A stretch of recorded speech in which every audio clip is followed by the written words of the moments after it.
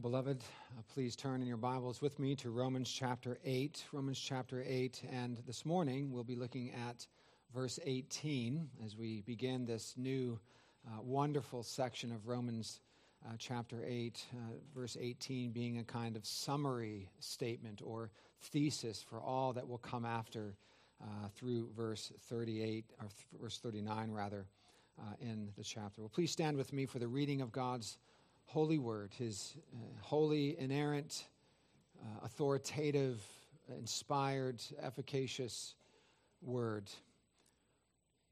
Romans 8 and verse 18. For I consider that the sufferings of this present time are not worth comparing with the glory that is to be revealed to us. Amen. And thus far the reading of God's word. Would you pray with me? O Lord, we thank you for your word. It is living and active and sharper than any double-edged sword, piercing down to the marrow, to the very depths of our soul. We pray that you would do your heart work in us, that we would cling to nothing else but Christ today.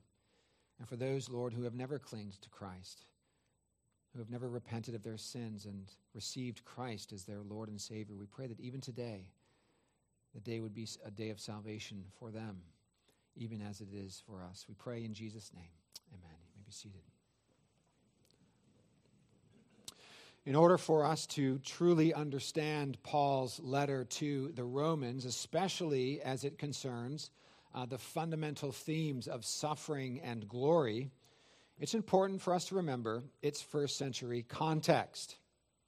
It was hard to be a Christian in first century Rome, and that's putting it lightly.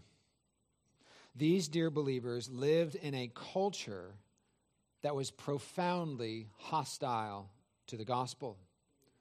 Because Christians did not engage in Caesar worship or give homage to the panoply of Greco-Roman idols found in every public square and temple and living room, Christians were viewed as irreligious and scorned as unfaithful and disloyal Roman citizens, if they were citizens at all.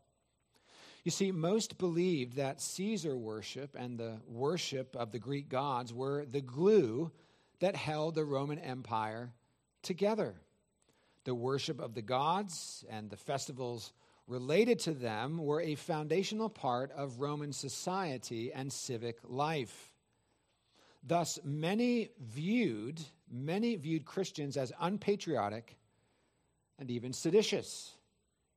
First century graffiti in Rome reveals that some viewed Christians as cannibals due to their practice of the Lord's Supper. They were ridiculed for their commitment to biblical sexuality and marriage between one man and one woman. Christians were also mocked for their belief that salvation comes through faith in one who was crucified on a cross between two thieves. How could someone who was crucified on a shameful cross, on an instrument of Roman execution, be the Savior and Lord of the world, they thought? Kings conquer their enemies and sit on victorious thrones. They don't get nailed to Roman crosses. One historian of antiquity explains it this way, quote, "This conviction that a crucified criminal might somehow be a part of the identity of the one God of Israel, a conviction that Paul, in all his correspondence, took absolutely for granted, was shocking to Galatians as well as to Jews." In other words, this part of the Roman Empire in Galatia. Command and swagger were the very essence of the cult of the Caesars. To rule as an emperor was to rule as a victorious general. In every town in Galatia, in every square, statues of Caesar served as a reminder to his subjects that to rank as the son of a god was, by definition, to embody earthly greatness. No wonder then that Paul, proclaiming to the Galatians that there was only the one Son of God and that he suffered the death of a slave, not struggling against it, but submitting willingly to the lash, should have described the cross as a scandal. End quote. Dear ones, this was the historical context for the first century Christian church. And this gospel message was scandalous. Discipleship was anything but easy. No, it was costly. No one knew this better than Ignatius of Antioch. Perhaps you have heard of him. Ignatius of Antioch was a first century church leader who lived approximately 30 A.D. to 100 A.D. That means that around 60 A.D., he would have been about 30 years old. That's when the book of Romans was written. He was right in this part of history. He was mentored by the Apostle John. And Ignatius is said to have been commissioned or ordained by the Apostle Peter into his position of leadership in the early church. Well, at about age 70, the Roman authorities had had enough of his preaching, and so they condemned him to death at age 70. And so he was led from his church in Antioch to Rome by a group of soldiers. And on his journey to Rome, he wrote 7 letters.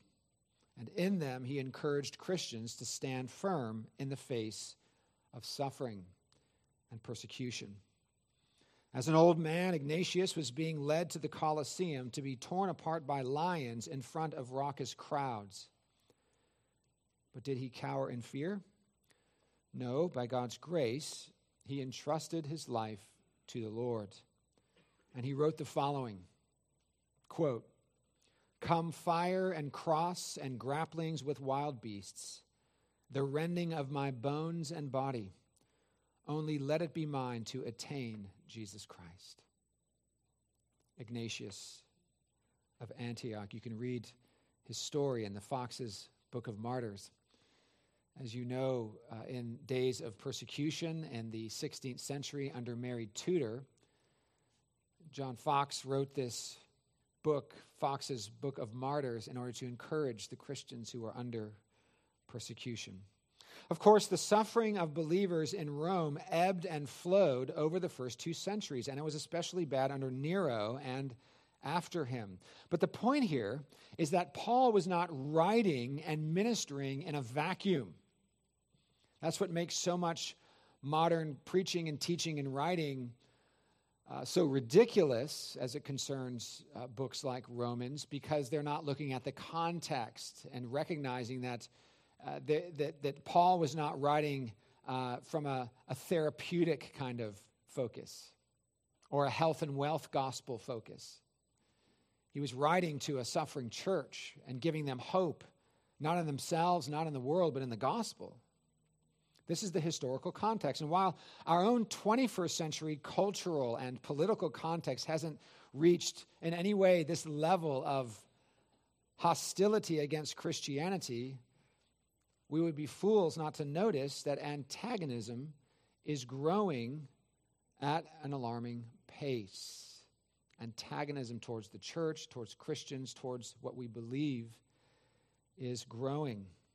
Many in the media these days are now speaking openly about their disdain for Christians and for Christianity, especially in relation to biblical views of marriage, children, gender, education, and the sanctity of life.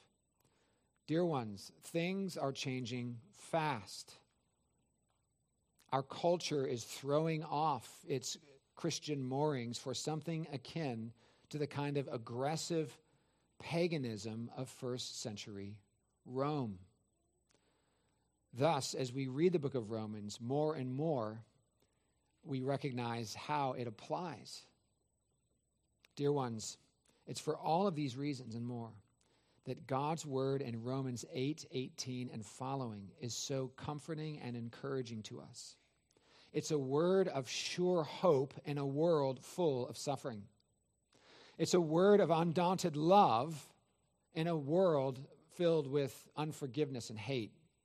It's a word of fixed purpose, divine purpose, in a world that seems to be in chaos. And it's a word of unshakable redemption in a world riddled with hopelessness and despair. And so Romans 8:18 and all that follows is a gospel word.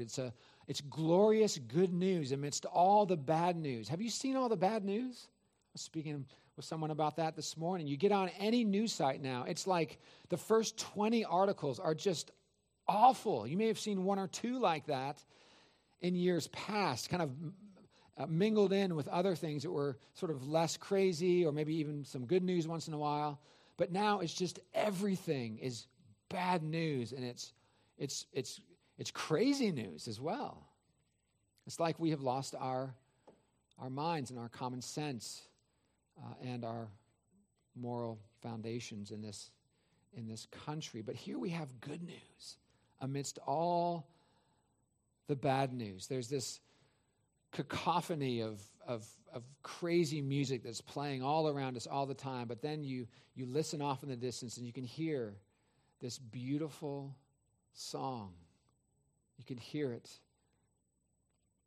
You can hear the beautiful song if you listen closely. And that's the gospel. It's the good news in the midst of all of the bad news. Look at verse 18 with me again. It says, "For I consider that the sufferings of this present time are not worth comparing with the glory that is to be revealed to us," or in us.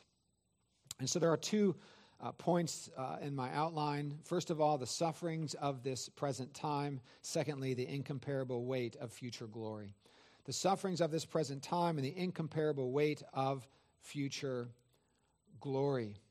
First of all, the sufferings of this present time. You'll remember from 2 weeks ago that Paul ended the previous section on spiritual adoption by giving a condition of sonship, or for sonship. Look with me at verse 17.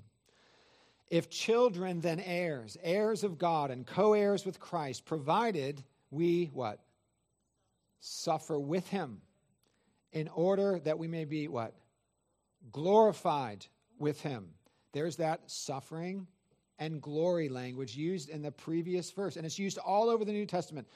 I'm hoping that even after today, you will see your Bibles in a different light, because always Paul is talking about the suffering and the glory. The suffering and the glory. He's realistic about what we go through as Christians in this life and in our culture, and he's also pointing us forward to the hope of glory. As I explained last time, God's redeemed children are not immune from the sufferings of this life, especially as it concerns the real challenges associated with being a sincere follower of Christ in a hostile world.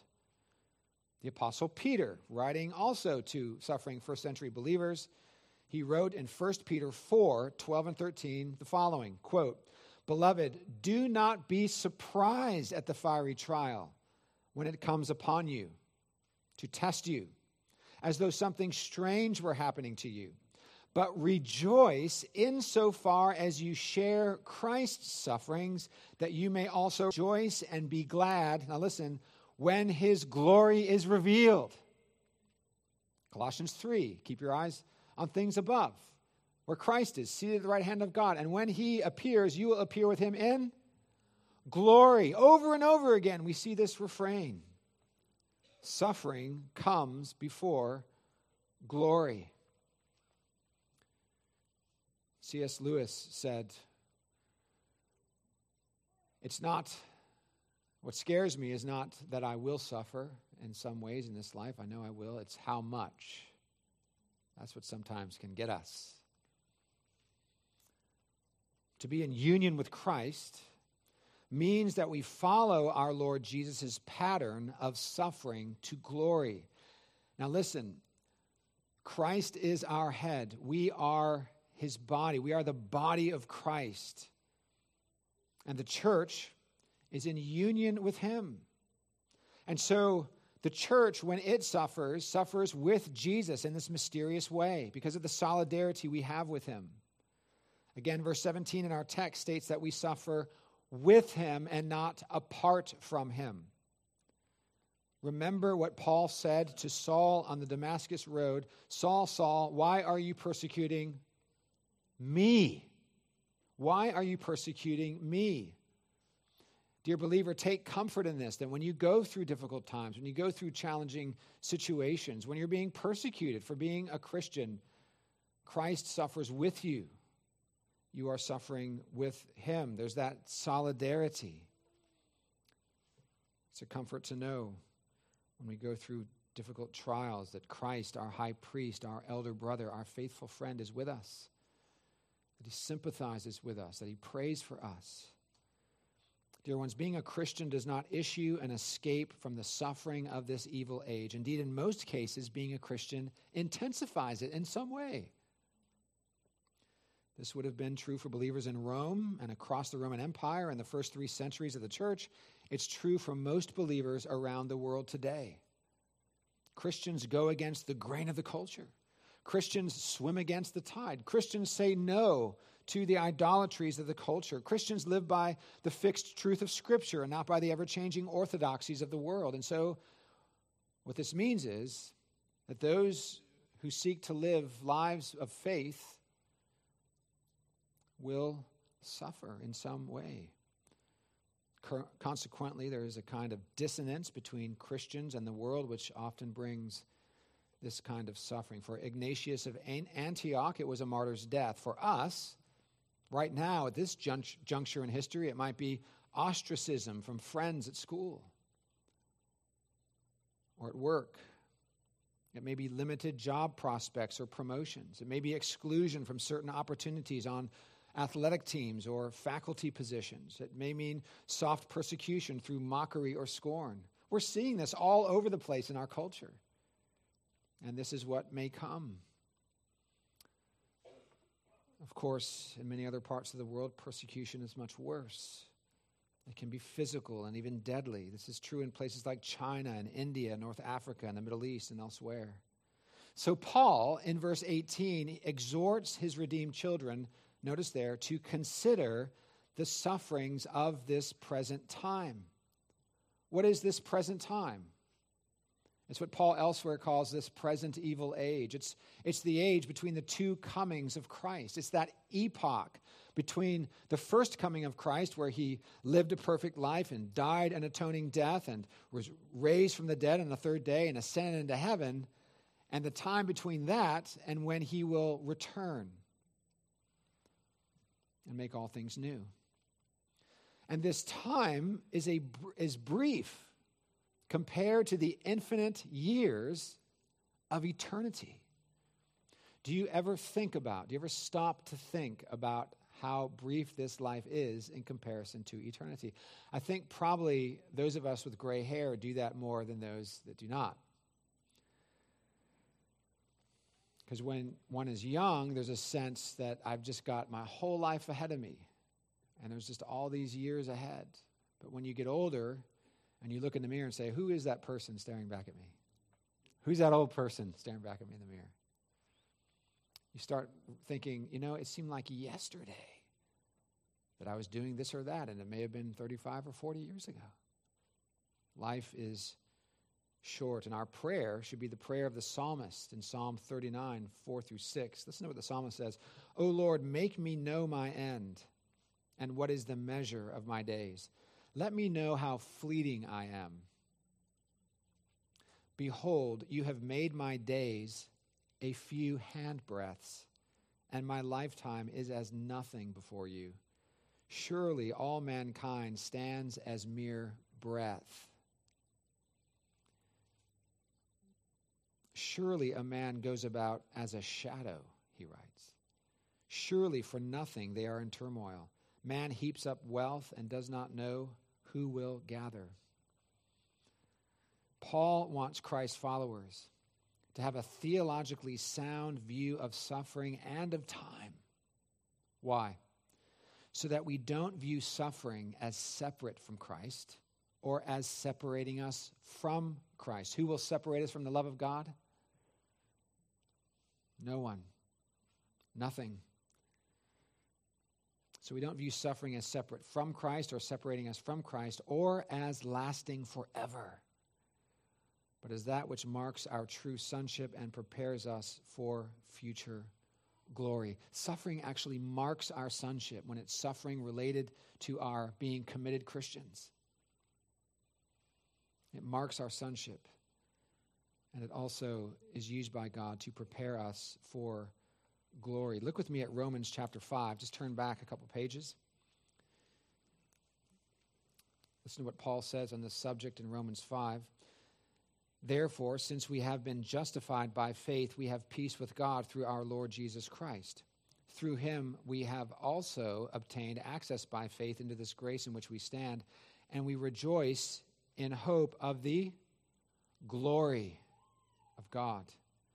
Not only that, but we rejoice in our, what? Sufferings. Knowing, confident that suffering produces endurance, and endurance produces character, and character produces hope. And hope does not put us to shame, because God's love has been poured into our hearts through the Holy Spirit who has been given to us. Turn with me over to James chapter 1.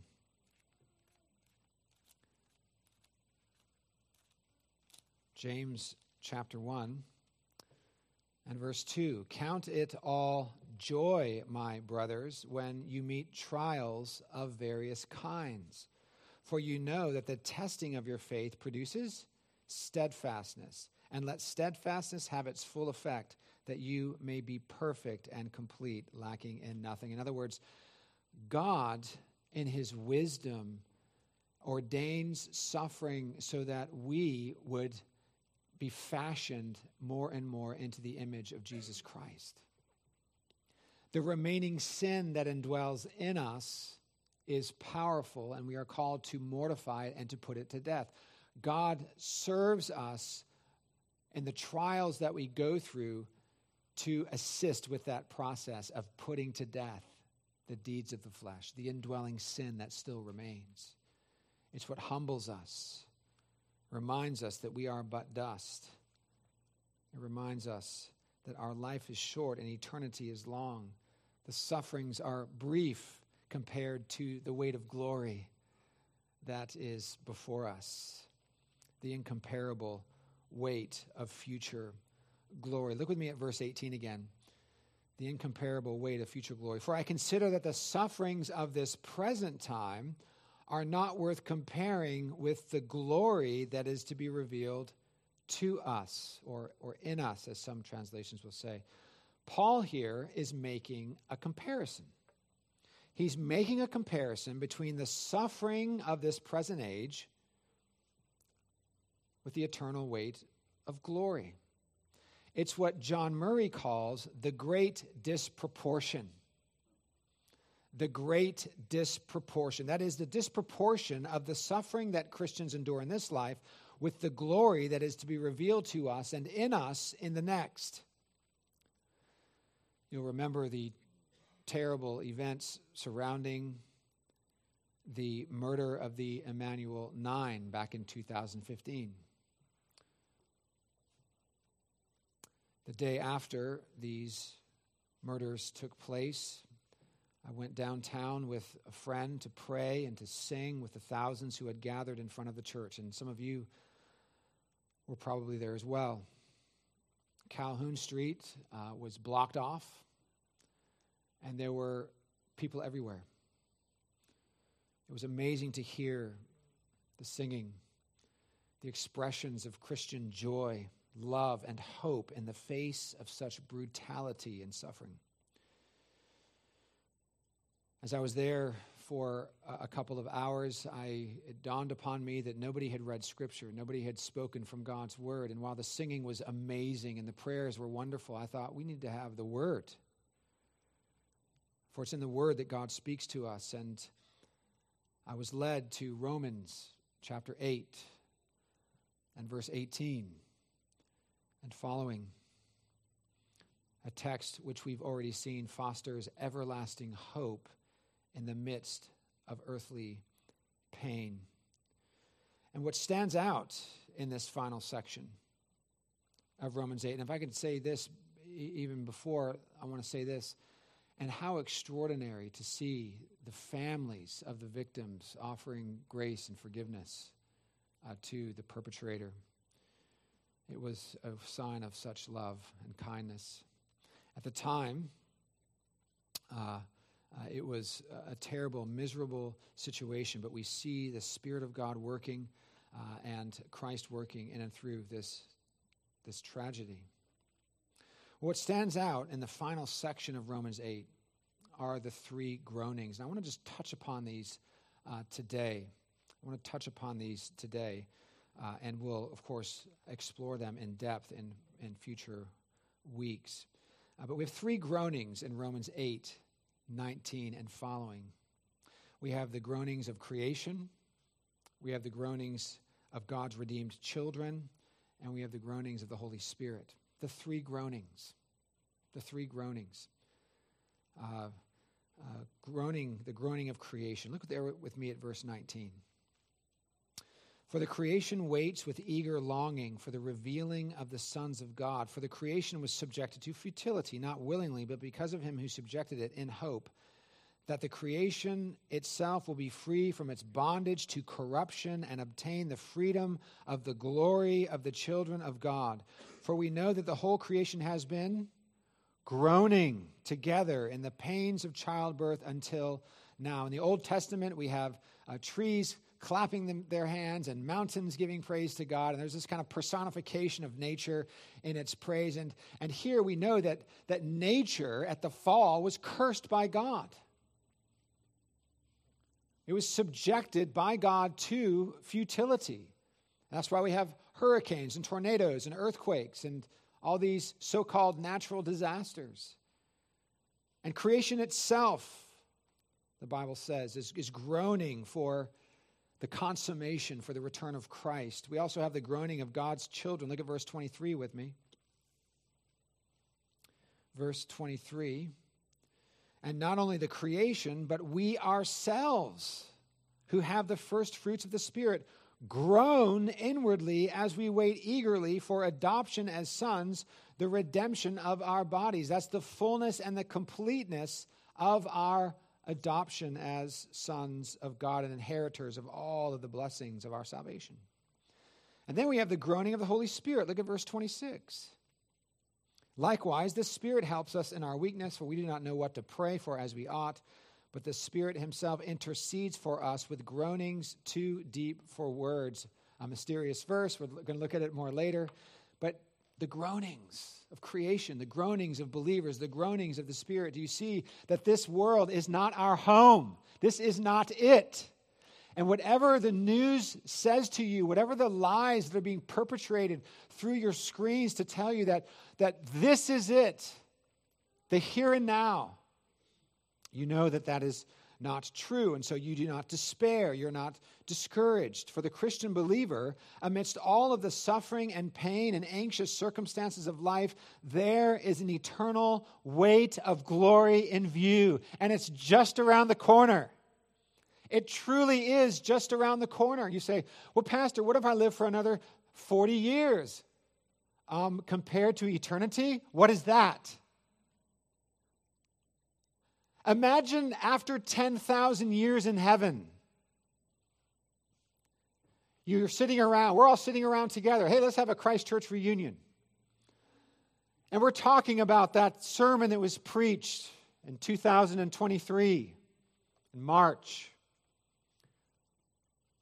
on how small time is. And we start chuckling to ourselves in glory after 10,000 years because we know that after another 10,000 years, it's going to still be like nothing. And we say, and we thought like 40 years was a lot.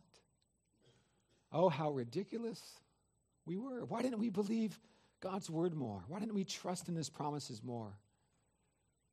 I think is perhaps what we'll be asking. You see, it is just around the corner, this glory. Just over the ridge of this brief life on earth is the glory. It is the glory. What is the glory? It's the presence of God and of his angels and of his redeemed saints. The glory.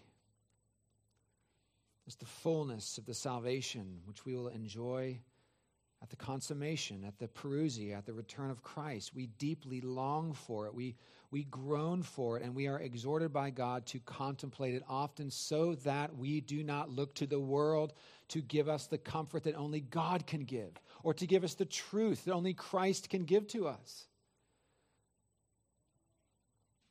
There's a reason why there's so much depression and suicide. It's because people are looking for answers from the world, and the answers they are getting are not leading them to the truth. It's leading them to lies and despair. But oh, Christ says, come. Come to me, all you who are weary and heavy laden, all you who are depressed, all you who are struggling and groaning. Come to me and I will give you rest. Last summer I was with Hans in Oxford, England, and we visited many churches, one of which was the beautiful St. Mary's Church, and it's also called University Church. Many notable sermons have been preached in that pulpit. I mentioned a few weeks ago, earlier in Romans 8, that John Owen preached his mortification of sin sermons to Oxford students from that pulpit. And also C.S. Lewis preached his famous sermon, The Weight of Glory, on June 8th, 1942. What was going on in 1942? It was the height of World War II. And C.S. Lewis preached a sermon called The Weight of Glory. You can read it online. It's there for you to read. But in one section of it, he says this: "For if we take the imagery of Scripture seriously, if we believe that God will one day give us the morning star and cause us to put on the splendor of the sun, that we may surmise that both the ancient myths and the modern poetry, so false as